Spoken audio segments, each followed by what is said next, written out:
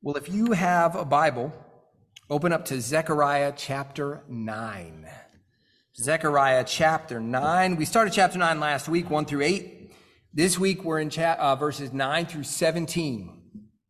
Zechariah chapter 9, verses 9 through 17. It's page 748 if you're using one of our hardback Bibles there in the pew in front of you. It'd be helpful if you're looking at the Word as we move along. Also helpful, people do it differently. Sometimes folks will look at the Bible on their phone or will just use the Bible here. You might have a Bible at home that's big maybe, but if your Bible is easy to bring with you to church, I just encourage you, that's all things being equal, that's a helpful thing. So one way to get to know the Bible well is by getting to know your Bible well. Typically those things go hand in hand. But certainly there's extenuating circumstances sometimes, but just have a copy of the Bible open if you're able. Zechariah chapter 9, verses 9 through 17. There's an outline, a bare bones outline that's there in the worship guide. You could open that up if that's helpful for you to see where we're headed. So through the prophet Zechariah, we're in chapter 9 now, so we're over halfway, and we've already seen throughout the book, basically what the book centers on is God giving these promises to his people. So he's making these prophecies about the future, about salvation and judgment that'll be for the good of his people. But basically, these are promises. That's what Zechariah has been. That's what it'll continue to be, God making his people these promises. So promises about having their sins taken away. We've seen him talk about that. Promises about having a future heavenly city that's built for them and then being eternally protected from their enemies. But God hasn't been as clear about how he's going to accomplish these promises. He's laid the promises out there, but it's not crystal clear he hasn't been about kind of the figure that is at the center of those accomplishments. He's kind of hinted at it a little bit. So we've seen this a few times now. So in chapter 3, verse 18, he talks about an individual and he calls him my servant, the branch. So there's kind of a glimmer. Okay, so there's an individual God's talking about who will be at the center of accomplishing these promises. In chapter 5, he leverages the example of Joshua, who was the high priest, and then Zerubbabel, who was the local governor there. He leverages their example to kind of prefigure this future individual. Like, okay, look at these two guys. They kind of point forward to this other figure in the future. In chapter 6, the Lord points to this branch. There he calls him the branch again, just like he did in chapter 3. He points to the branch and he says that he'll be both a priest and a king. That was unique. That was unusual. Most people weren't both, but this future branch will be both. Well, now in our passage, God clearly ties all of those promises to his people to a singular king. He makes it really, really clear. It's been a little bit shadowy up until now, but now he makes it crystal clear. All the promises are going to be accomplished by a singular individual, a singular king. That's what's happening in our passage this morning. And remember the context of the passage. The end of the book of Zechariah is made up of these two oracles that are just declarations about God's judgment and about salvation for his people. And the first oracle, it began at the start of chapter 9. That's where we were last week. So this is still this first oracle. We continue on in it this morning. And this passage, it definitely contains the most well-known words in the book of Zechariah. In fact, some of the most well-known words in the Old Testament. So we won't read the entire passage up front, but let's at least hear those words, these ones that we're so familiar with. Verse 9 in Zechariah chapter 9, the Lord says, "Rejoice greatly, O daughter of Zion. Shout aloud, O daughter of Jerusalem. Behold, your king is coming to you. Righteous and having salvation is he, humble and mounted on a donkey, on a colt, the foal of a donkey." Well, this is the promise God is making to his people, that there is a coming king, and he's coming to perform a particular task for the people. So the way we're going to look at the passage, the way that it's laid out for us, there's one main truth in these verses, and then there's two particular applications that the Lord gives to his people from the main truth. So the truth, and it's our first point, the truth is that the king is coming to bring peace. The king is coming to bring peace. That's the main idea of the passage. But then there's two applications. These are listed there in the outline. Application 1 is that because of that, we should rejoice. And application 2, because of that, we should work for this king, be employed by him now. So look back at the beginning of our passage, verse 1. Rejoice greatly, O daughter of Zion. Shout aloud, O daughter of Jerusalem. Behold, your king is coming to you. Righteous and having salvation is he, humble and mounted on a donkey, on a colt, the foal of a donkey. I will cut off the chariot from Ephraim and the war horse from Jerusalem, and the battle bow shall be cut off, and he shall speak peace to the nations. His rule shall be from sea to sea, and from the river to the ends of the earth. So the Lord is talking about a future king, and he's saying the people can put their hope, the people should put their hope in this future king. And this vision, it definitely provided the people with hope. So remember again the details, we've talked about this before, the details of the people back in the promised land. They've been freed from Babylonian captivity. They've been brought back to Jerusalem, back to the promised land, but the temple hasn't been rebuilt yet. And that means that the people can't really have access to God's presence because they're sinners and he's holy. That has to be mediated for God's people to be in the midst, or for God to be in the midst of his people who are sinners. That's what the temple was for, but the temple isn't rebuilt yet, so they can't really experience the presence of God. But it also means the sacrifices haven't been reestablished yet. And that's the way the people's sins were at least temporarily taken care of, but that system's not in place yet. Financially, they're not doing great. There's no industry that's built up yet. The other nations around them are sort of against them, so they're making it hard for Israel to get resources that they need. The Persians, who were the reigning superpower, they were the ones that let Israel come back. Israel's still kind of under their thumb. So one example is Zerubbabel. He's not a king, he's only a governor. That's because Persia wouldn't let them have a king. So Persia said, you guys aren't having a king, we'll let you have a governor. So they're still basically under Persian rule. Again, there's all these enemy armies and nations around Israel sort of threatening them. And aside from all that, there's still lots of Israelites who haven't yet been brought back to the promised land. There's still a lot of God's people that are up in the northern kingdom in Samaria from that split that happened after Solomon's rule. You might remember this. Israel split, and there's the northern kingdom, and then the southern kingdom that's called Judah. Well, the folks that are back in the promised land is basically just Judah.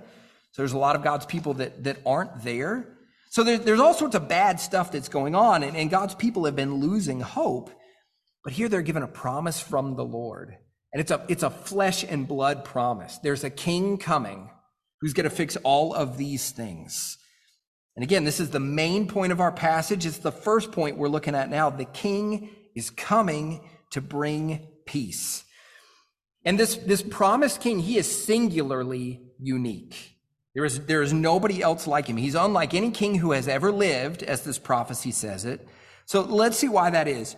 Look at how the Lord describes this coming king in the middle of verse 9. Behold, your king is coming to you, righteous and having salvation is he, humble and mounted on a donkey.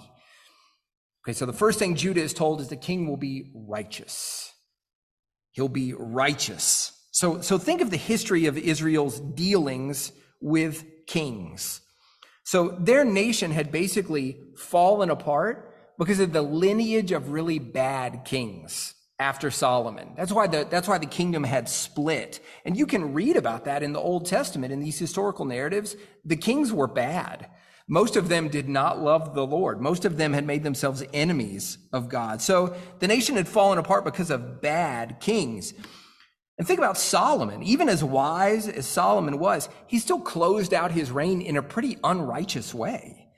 So First Kings 11 tells us that he had foreign wives who he wasn't supposed to marry, but he disobeyed the Lord.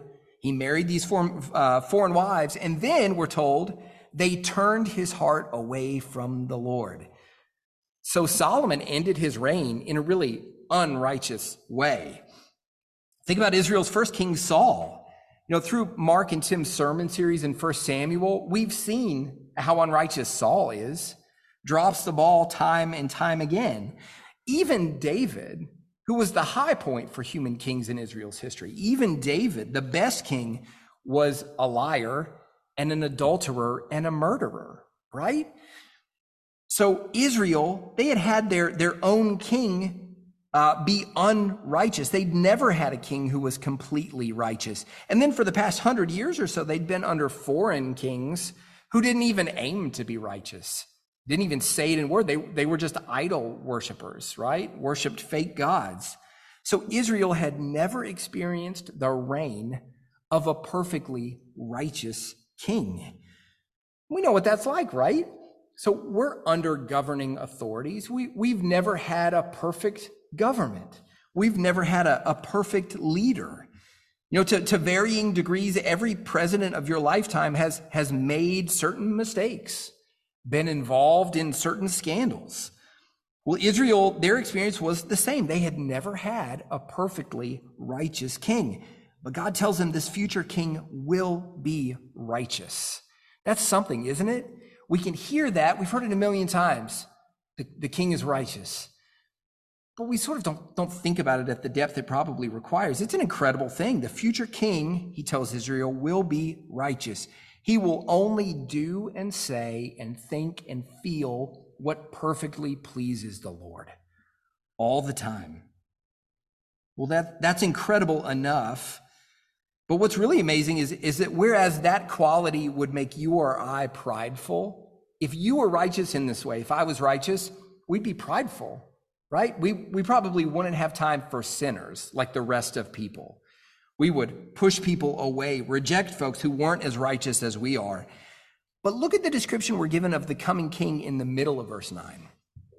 So behold, your king is coming to you, righteous and having salvation is he, humble. So not only will he be righteous, the future king will be humble. Maybe a better translation for the way we understand it, gentle. The king will be gentle in the way he deals with people in particular. And isn't that exactly what we need? So we need somebody who's a perfect ruler, but who will deal gently with imperfect subjects like us. That's who God says this future king will be. And as believers, we would know who this prophecy is talking about. Even if it wasn't picked up in the New Testament and we're sort of given the answer, we would know who it's talking about. But the New Testament does pick up this verse explicitly and tell us exactly who it's talking about. It was our New Testament reading this morning. This is Matthew chapter 21, verse 1. Now when they drew near to Jerusalem and came to Bethphage, to the Mount of Olives, then Jesus sent 2 disciples, saying to them, go into the village in front of you, and immediately you will find a donkey tied and a colt with her. Untie them and bring them to me. If anyone says anything to you, you shall say, the Lord needs them, and he will send them at once. This took place to fulfill what was spoken by the prophet, it's talking about Zechariah, saying, say to the daughter of Zion, behold, your king is coming to you, humble and mounted on a donkey, on a colt, the foal of a beast of burden. So here at the end of his ministry, when Jesus rides into Jerusalem, the Lord tells us that's a fulfillment of this prophecy in Zechariah. Behold, your king is coming to you, humble and mounted on a donkey. For what it's worth, one thing that I'll always do with an Old Testament verse like this that's quoted in the New Testament, you probably noticed in the New Testament, if there's an Old Testament verse quoted, it'll give you the reference. So in this verse in Matthew chapter 21, you probably got a footnote that says, oh, this is from Zechariah. But you might also notice it doesn't do that in Zechariah.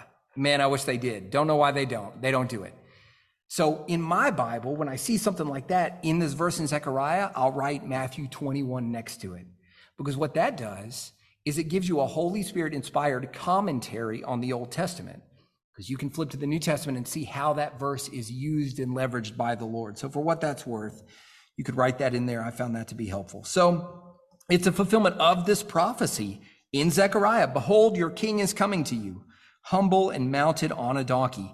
Jesus is Zechariah's promised king.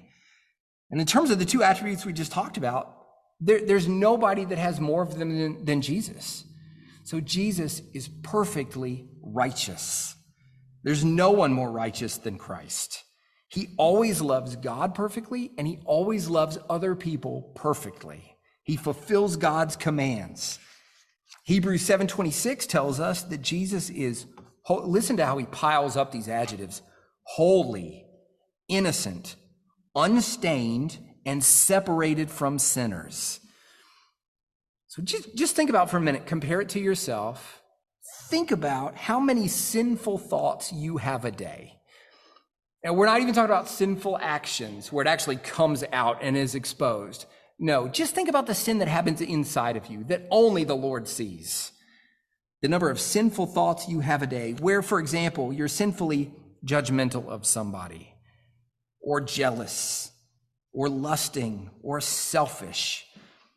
Jesus never had a single thought like that ever. Is that not insane? What a wild thing. We do it constantly. It never happened to Jesus. He never had a thought like that ever. According to God's perfect standard, Jesus has never missed the mark in his actions or words or thoughts or feelings. And isn't that exactly the kind of king we should want to serve? A perfectly righteous king. But see, Jesus, he's not only righteous, he's also humble. He has both of these things. In fact, the same word is used in Matthew 11:29 when Jesus says, I am gentle and lowly in heart. So Jesus is gentle. And as Christians, we need to remember that. Jesus is gentle with us. Jesus is gentle with you. Like we're told in Matthew chapter 12, verse 20, we are like reeds down by the creek, that bend so easy. The wind sometimes will blow over a reed and it'll break, it'll crack. That's us, we're weak. But Matthew 12:20 tells us Jesus is gentle with you to keep you from snapping. He can handle you in a way where you won't break. He's gentle. Every Christmas, when we get out the ornaments to put up on the tree, there's always fragile ornaments. And so it's one of these things where Maria and I are kind of always paying attention, because the kids could open up a box where it's a really fragile ornament, and we'll say Emmy because she's not in here, and if she was, she wouldn't get her feelings hurt anyway. And Emmy will go to grab that ornament, and we say, no, you can't have that one, right? Because Emmy doesn't know how to be gentle enough with that thing. Well, nobody else would know how to be gentle enough with us to keep us from breaking, but Jesus does. He's gentle with us. And one thing that should mean for you is that you should go to Jesus quickly for help, right? You should go to Jesus quickly for help, knowing how gentle he is.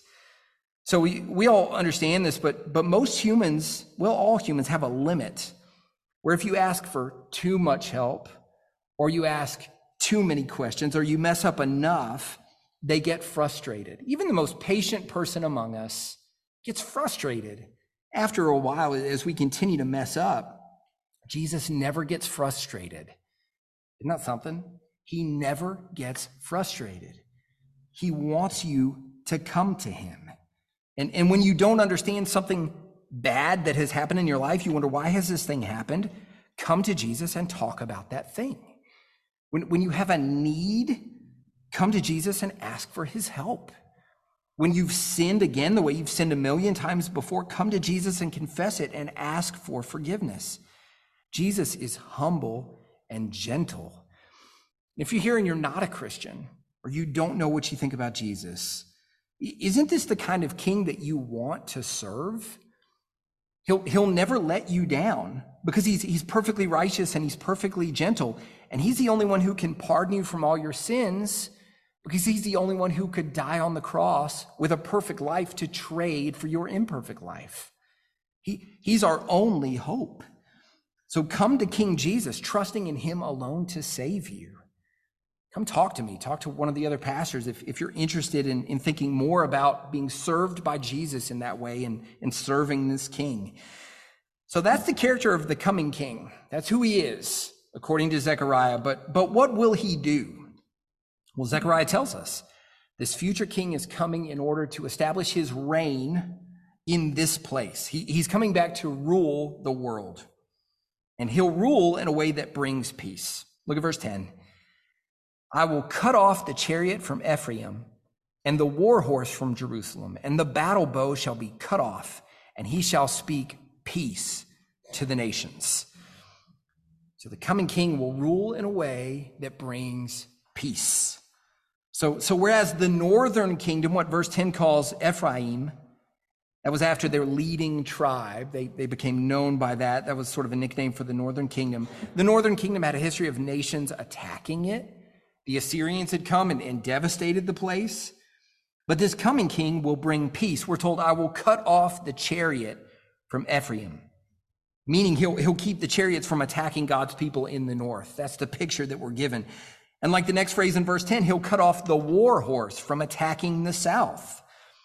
The southern kingdom had fallen to the Babylonians, but we're told, no, the coming king will bring peace to God's people in the south. Middle of verse 10, and the battle bow, like a bow and arrow, the battle bow shall be cut off. All these images are getting at the same idea. It's summed up in the next line, verse 10, and he shall speak peace to the nations. So the king is coming to establish peace through his reign, and our world needs that. So we need peace. Ever since Genesis 3, people have been fighting. Now, the worst kind of fighting is the kind that your non-Christian neighbor doesn't even think about. So the culture around us, when they hear that there's a problem of people fighting, they think, oh, people fighting with one another, which is a problem. We're going to talk about that in a second. That's not the worst kind of fighting. The worst kind of fighting is humans fighting against the Lord.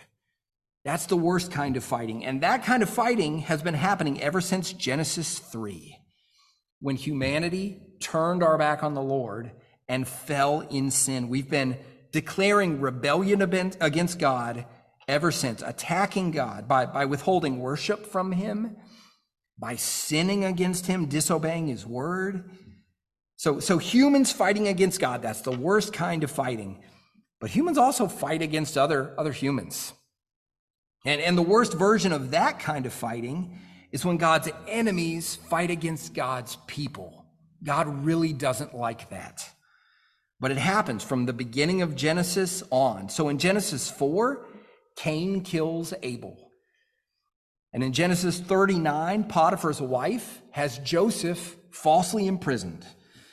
In Exodus, Pharaoh has God's people enslaved. In the rest of the Old Testament, the enemy nations continue to attack God's people. In the book of Acts, we see the governing authorities imprison the apostles simply for preaching the gospel.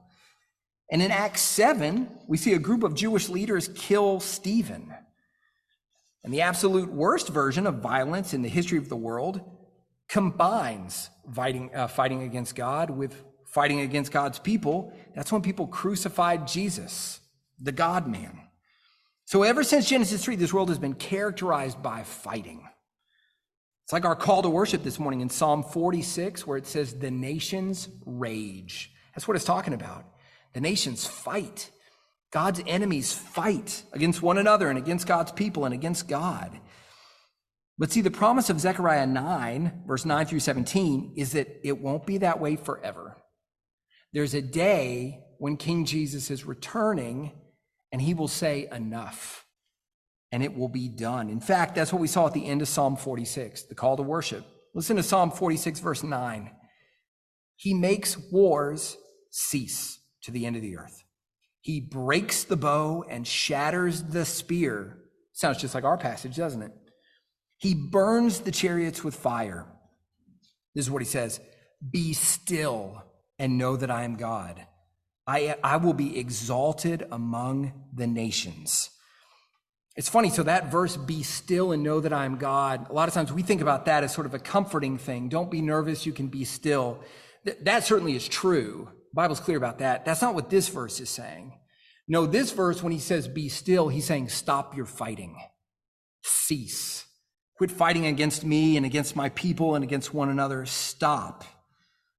He'll bring full and lasting peace to the world. And like we saw a few weeks ago in Zechariah chapter 8, verse 4, on that day, the most vulnerable person, an elderly person or a child, can be out on the street and nobody will have to worry about them. It's an image talking about the kind of peace that we will have in the new heavens and in the new earth. There'll be complete peace when the coming king fully establishes his reign. In fact, that's why he's riding on a donkey. So that was typical for kings. That wasn't an odd thing. Kings regularly rode donkeys, but only during peacetime. That's what it symbolized. They rode a horse in wartime. They rode a donkey in peacetime. This king is coming to bring peace. But Zechariah is clear, and the rest of the Bible is, there's only two ways to get that kind of peace in the world. So the coming king, he's coming to bring peace. It's going to happen. But there's only two paths that can produce peace. And King Jesus will be responsible for both paths. One way is for Jesus to bring peace by covering somebody's sins and recreating them in the gospel. Look at verse 11. As for you also, because of the blood of my covenant with you, I will set your prisoners free from the waterless pit. Okay, so God's using this image of being rescued from a pit to talk about salvation. So you remember how when Joseph's brothers decided to betray him, they throw him into a pit? That's the kind of imagery being used here. You have no hope. You're trapped if you're in a pit. And throughout the Old Testament, it's used to talk about kind of being judged away from the Lord. So you remember the psalmist a lot of times uses this language, God rescue me from the pit. So it's a picture of God rescuing his people. And verse 11 says he'll save them, he'll rescue them because of the blood of my covenant with you. Okay, so what does that mean? The blood of my covenant with you. Well, in Scripture, covenant, that language is talking about the bond that's formed between two parties, two different individuals or groups, through making certain promises to one another. So marriage is a covenant, the way that the Bible talks about it, but there's also specific covenants that God makes throughout history. For example, God makes a covenant with David. He makes a covenant with Abraham before that. And he's made a covenant with us as believers in Jesus, what the New Testament calls the new covenant. Okay, so which covenant is God talking about in verse 11? I think we can be pretty confident. He's talking about the covenant he made to Israel through Moses. What's oftentimes called the Mosaic covenant or the law covenant or the Sinai covenant. Listen to the way the author of Hebrews talks about it in Hebrews chapter 9, verses 18 through 22. He says, therefore, not even the first covenant, he's talking about the Mosaic covenant, when God gives his law to Israel through Moses. Therefore, not even the first covenant was inaugurated without blood. For when every commandment of the law had been declared by Moses to all the people, he took the blood of calves and goats with water and scarlet wool and hyssop and sprinkled both the book itself and all the people, saying, this is the blood of the covenant that God commanded for you. Okay, so you can see how the law covenant through Moses, the language about blood in that covenant, basically identical with the language here in verse 11. So the folks hearing this prophecy from Zechariah, they certainly would have thought about the law covenant, the covenant God makes with Israel after he brings them out of bondage in Egypt. But here's the thing, Israel had broken that covenant. The Mosaic covenant had been broken, not by the Lord, he's always faithful, but by Israel. Flip over to chapter 11, verse 10 in Zechariah. Let's look at what it says there about this covenant. Chapter 11, verse 10, the Lord says this to his people, and I took my staff, favor, and I broke it, annulling the covenant that I had made with all the peoples. So remember, we talked about this in Galatians, the law covenant, the Mosaic covenant, it called on God's people to obey him perfectly. That was one of the stipulations. God would be faithful, but his people also had to be perfectly faithful.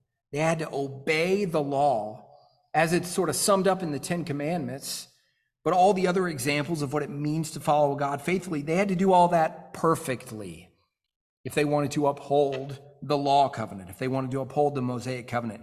Remember, we saw this in Galatians chapter 3, verse 10.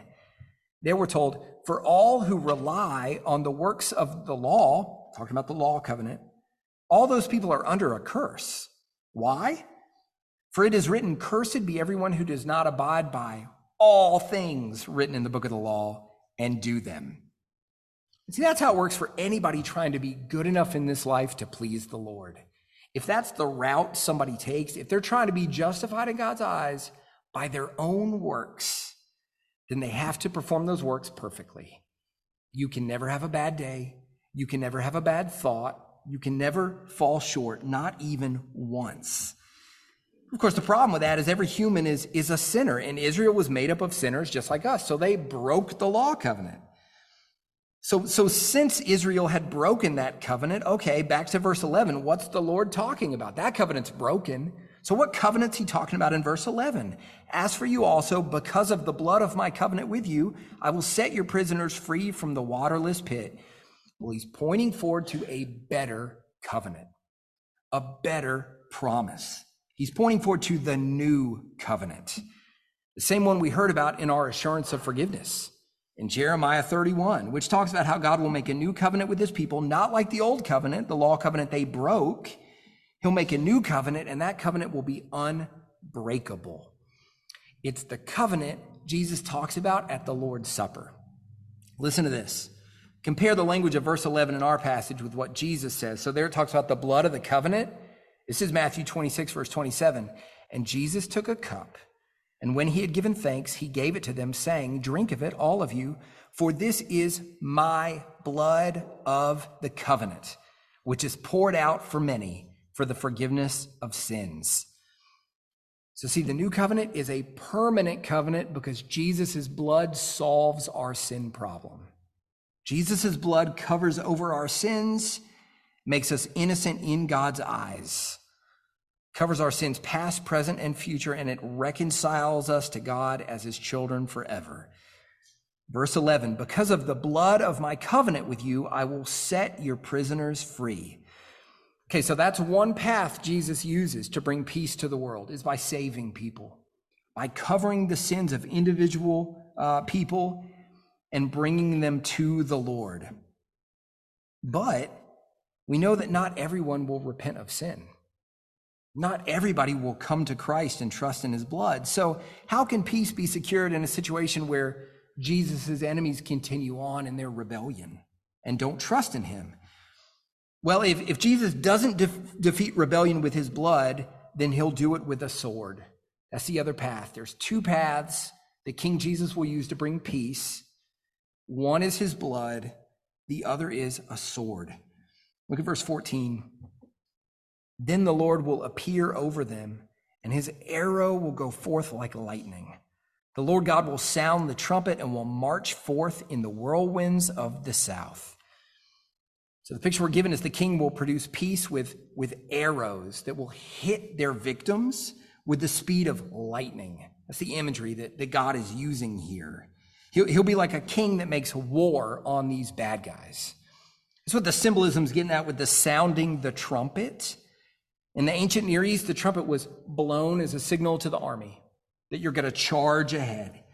Like verse 14 says, Jesus' army will march forth in the whirlwinds of the south. It'll be like he's coming in a fierce storm, is the imagery there, to destroy his enemies. And the Lord has talked about this several times in Zechariah. You probably remember that one day he'll defeat all of his people's enemies, all of his enemies. Listen to Zechariah chapter 1, verse 21.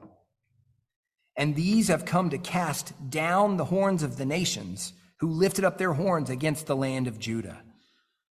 Or chapter 2, verse 9, behold, I will shake my hand over them, and they shall become plunder for those who served them.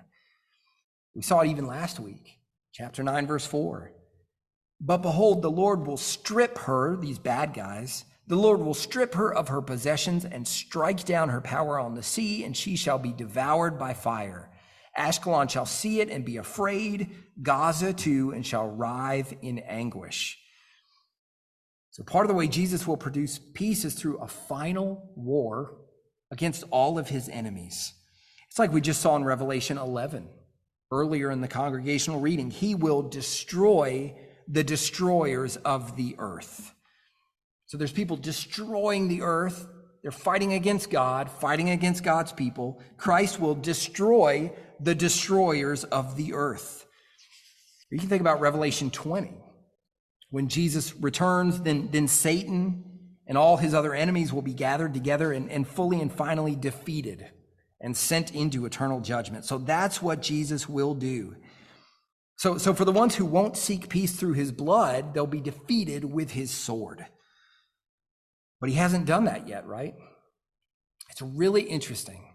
So this promise in Zechariah, it's like this in the rest of the Old Testament. When it points God's people ahead to the coming king, it seems like there's only going to be a single coming. That's what it looks like here in Zechariah.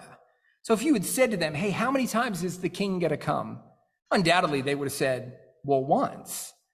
He's going to come once. He's going to come once, save his people, destroy his enemies. That all happens at the same time. But see, that's not how it has happened, right? That's not how it's happened. What they didn't know was that King Jesus was going to come twice. They didn't know Jesus was going to come twice. The first time was only for the purpose of humbly laying down his life for sinners. There was no immediate judgment. In fact, when Jesus rode into Jerusalem on that donkey, it was only going to be a few more days before he was crucified, gave up his life to his enemies. No, Jesus tells us he could have called down a bunch of angels. You remember that verse? He says there's legions of angels. If I didn't want to go to the cross, I could call them down. They would take care of this here and now, but he doesn't do that. The sword wasn't part of the equation at Jesus' first coming. He didn't come to judge those enemies. We're still waiting on that. But remember what the angels tell the disciples in Acts 1, verse 11. You remember when Jesus ascends to go be with the Father? This is what they tell his followers. They say, this Jesus will come in the same way as you saw him go into heaven. So Jesus is one day coming back. He's one day coming back, and that's when he'll perform this work of judgment. To use the imagery of Revelation, on that day, he won't be riding a donkey. He'll be riding a horse, because it won't be peacetime. It'll be war time, where he puts to death all of his enemies. So one question we should ask ourselves, so why two comings of Christ instead of just one? Right? They would have thought just one. These prophecies make it sound like just one. He comes and does everything at the same time. Well, it seems that it's got to be entirely because of God's grace. So why are there two comings? I think it's really clear. Because God is a gracious God. Because he's so incredibly gracious, he's giving his enemies the opportunity to repent. Isn't that incredible? He's giving his enemies the opportunity to repent. The opportunity to have their sin defeated by Jesus' blood instead of by his sword. And that's why we want to preach the gospel to non-believers, right? That's why we want to support church planting efforts in North America and around the world. That's why we began supporting Grace Harbor Church in Providence, Rhode Island. So they can plant other churches in New England, pretty spiritually dark place, not many good churches. And so they can strengthen the churches that are there. And so hopefully more non-believers will come to Christ. That's why we began supporting Paul Snyder and his work in Papua New Guinea, and Harshit Singh in northern India, and Ken Mabukwa in Kenya. So more people can hear the gospel and have the opportunity to be saved and avoid destruction. But at the same time, as we work for more folks to come to Christ, we should be thankful that eventually a day of judgment is coming. It's good news that Jesus will one day finally bring peace. Look at the middle of verse 10. And he shall speak peace to the nations. And look at the next phrase to see how far his rule will extend. It's not just over a portion of the world. Now we're told his rule shall be from sea to sea, and from the river, probably talking about the Euphrates River, from the river to the ends of the earth. So when Jesus returns, he'll bring full and lasting peace over all of creation. Like we're told in Revelation 11, verse 15, the kingdom of this world will have become the kingdom of our Lord and of his Christ, and he shall reign forever and ever. And can you even imagine that? Living for eternity in a world where there is only perfect peace all the time, everywhere. No fighting, no conflict of any kind, no sin of any kind. Everyone will obey the Lord perfectly and love him and love everybody else perfectly, because everybody in that place will have either been recreated in the gospel or put out of that place forever, kept outside of heaven. You know, when we think of that, it can feel kind of like a prisoner who's looking forward to his release date. We're imprisoned in a way in this life with all this fighting and turmoil and sin. But we know one day Jesus is coming back to fix all of this in a way to free us. In fact, he uses just that imagery. Look at verse 11. He says, I will set your prisoners free from the waterless pit. Return to your stronghold, O prisoners of hope. That's who we are, right? As we wait for the King, we're prisoners of hope. Now, in our remaining minutes, how should we then respond to this wonderful promise? Well, there's two applications that Zechariah gives us in particular. They're listed there in the sermon notes. We see the first application in the opening words of our passage, verse 9. Rejoice greatly, O daughter of Zion. Shout aloud, O daughter of Jerusalem. Behold, your king is coming to you. So because our king is returning to us, we should rejoice. It's the first application. The first thing we should do with this passage of scripture, we should rejoice. It's like we sang earlier in the service, rejoice, rejoice. Emmanuel shall come to thee, O Israel. Jesus is returning, so his people should rejoice. We bought a new TV not long ago, and then all of a sudden these weird lines showed up on the TV. And so I contacted Vizio and was sort of gearing myself up for a fight. Praise the Lord, they made it so easy. And so they're going to send us a new TV, and when we get it, we put the old one in the box and send it back on their dime, and hopefully everything's taken care of. Well, my family figured this is going to be a fight. Are we going to, get a new TV or just have to keep this TV or whatever? When we found out that they were going to send us a new one, that a new TV was on the way, we rejoiced, right? That was sort of a small rejoicing, but the members of our family, as I told them, we rejoiced. We understand what that's like, but how much more should we rejoice about the coming king who's going to bring peace to the entire universe, who's going to get rid of sin for all time? We should rejoice more about that than anything else. Look at the middle of verse 15. One day we'll be with the Lord, and to use the words here, drink and roar as if drunk with wine and be full like a bowl. Might make some of you uncomfortable, but here's what I think he's getting at. The drunk person has no inhibitions. That's one reason why it's bad to drink too much alcohol, right? Alcohol, a gift from the Lord, if somebody chooses to enjoy that gift, but we understand drinking too much, clearly sinful, and it takes away people's inhibitions. So the person who's intoxicated, everything peripheral in their life sort of drifts away. It's one reason why people do drink too much when they do, is to let those things drift away. But see, we'll be like that when we're with the Lord. Everything else will drift away from our thinking. Everything peripheral will be gone. Our focus will be on Christ. And that's what's in front of us. So Zechariah tells us, rejoice. Read about this hope in the Bible and rejoice before the Lord. Remind your fellow church members about this truth and rejoice. Rejoice in front of non-Christians so they can see the hope that's in you about the gospel. Rejoice by singing the songs loudly on Sunday. So the king is returning to bring peace, so rejoice. But then the second main application we see in our passage is that you should work for this king. So not only rejoice, but also work for this king. Look at verses 12 and 13. Return to your stronghold, O prisoners of hope.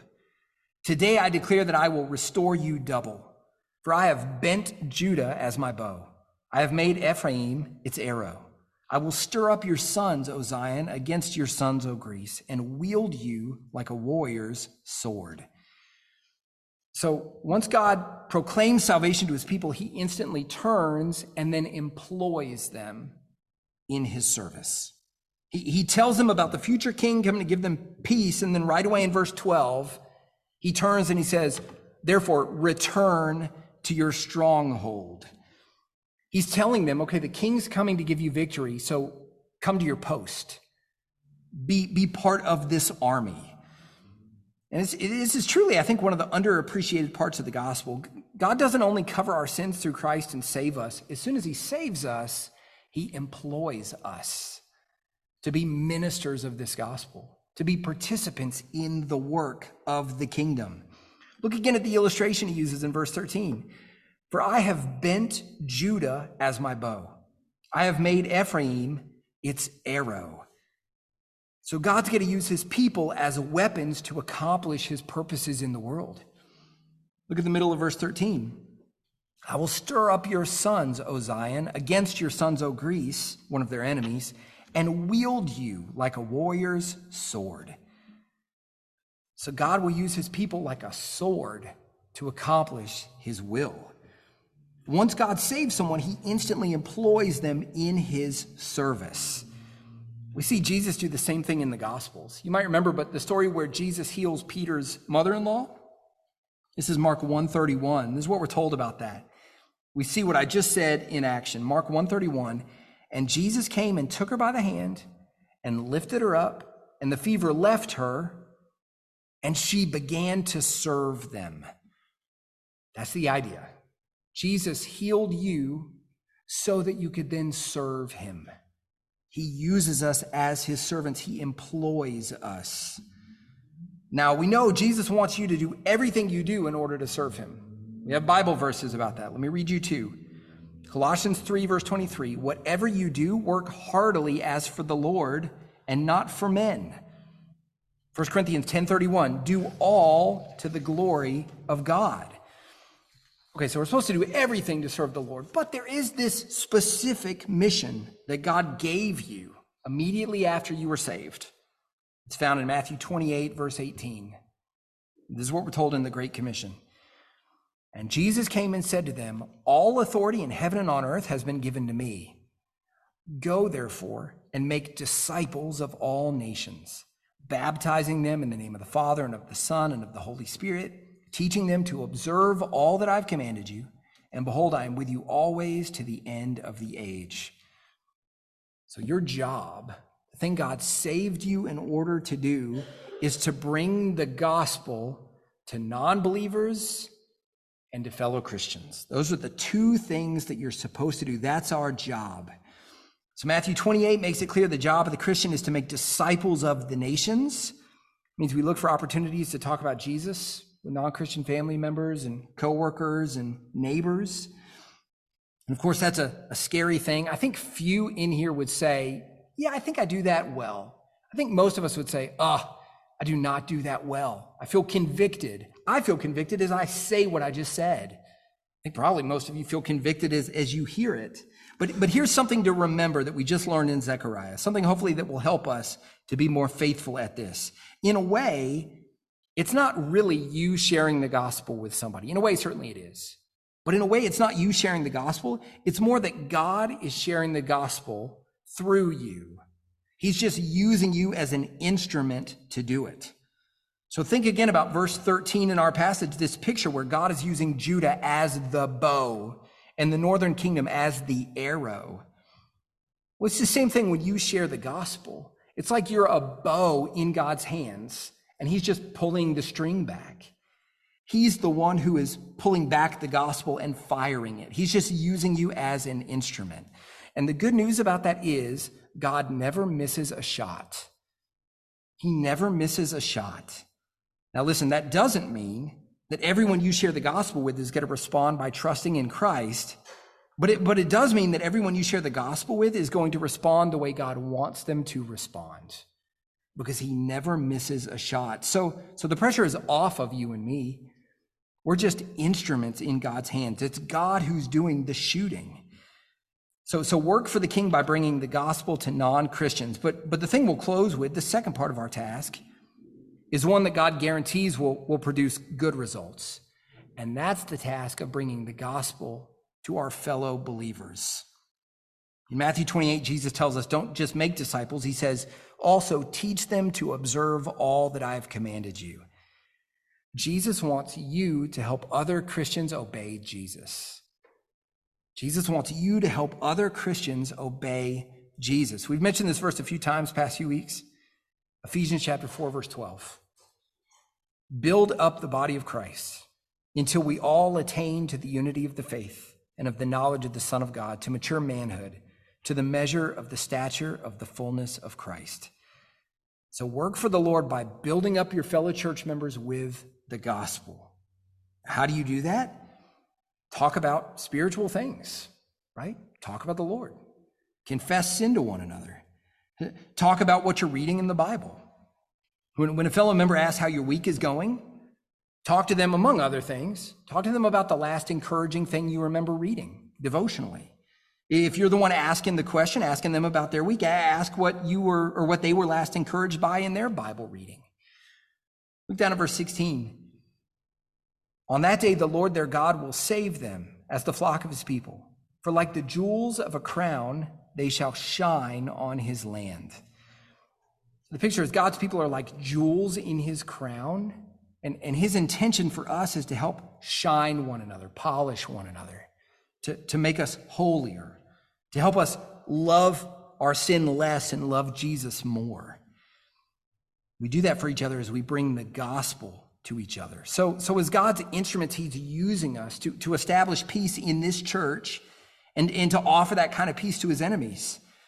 We know that one day King Jesus will return and bring full and final peace to our world. Verse 10, I will cut off the chariot from Ephraim and the war horse from Jerusalem, and the battle bow shall be cut off, and he shall speak peace to the nations. His rule shall be from sea to sea and from the river to the ends of the earth. Let's pray together. And Father, we're so thankful for the good news of the gospel. We're so thankful that this king is returning. As surely as he came the first time riding on a donkey, proclaiming the opportunity of peace through his blood as he went to the cross, he will as surely return a second time. He could return today. And Father, our prayer is, come, Lord Jesus. We want to see the peace that he promises. We want to see that peace established in this universe. And it will be a peace that stretches from one end of the universe to the other and lasts forever. Father, would you use that truth to encourage us when things in this life are hard? Encourage us with the truth that our Savior is one day returning. We're so thankful, Father, for the Prince of Peace. And it's in Christ's name we pray. Amen.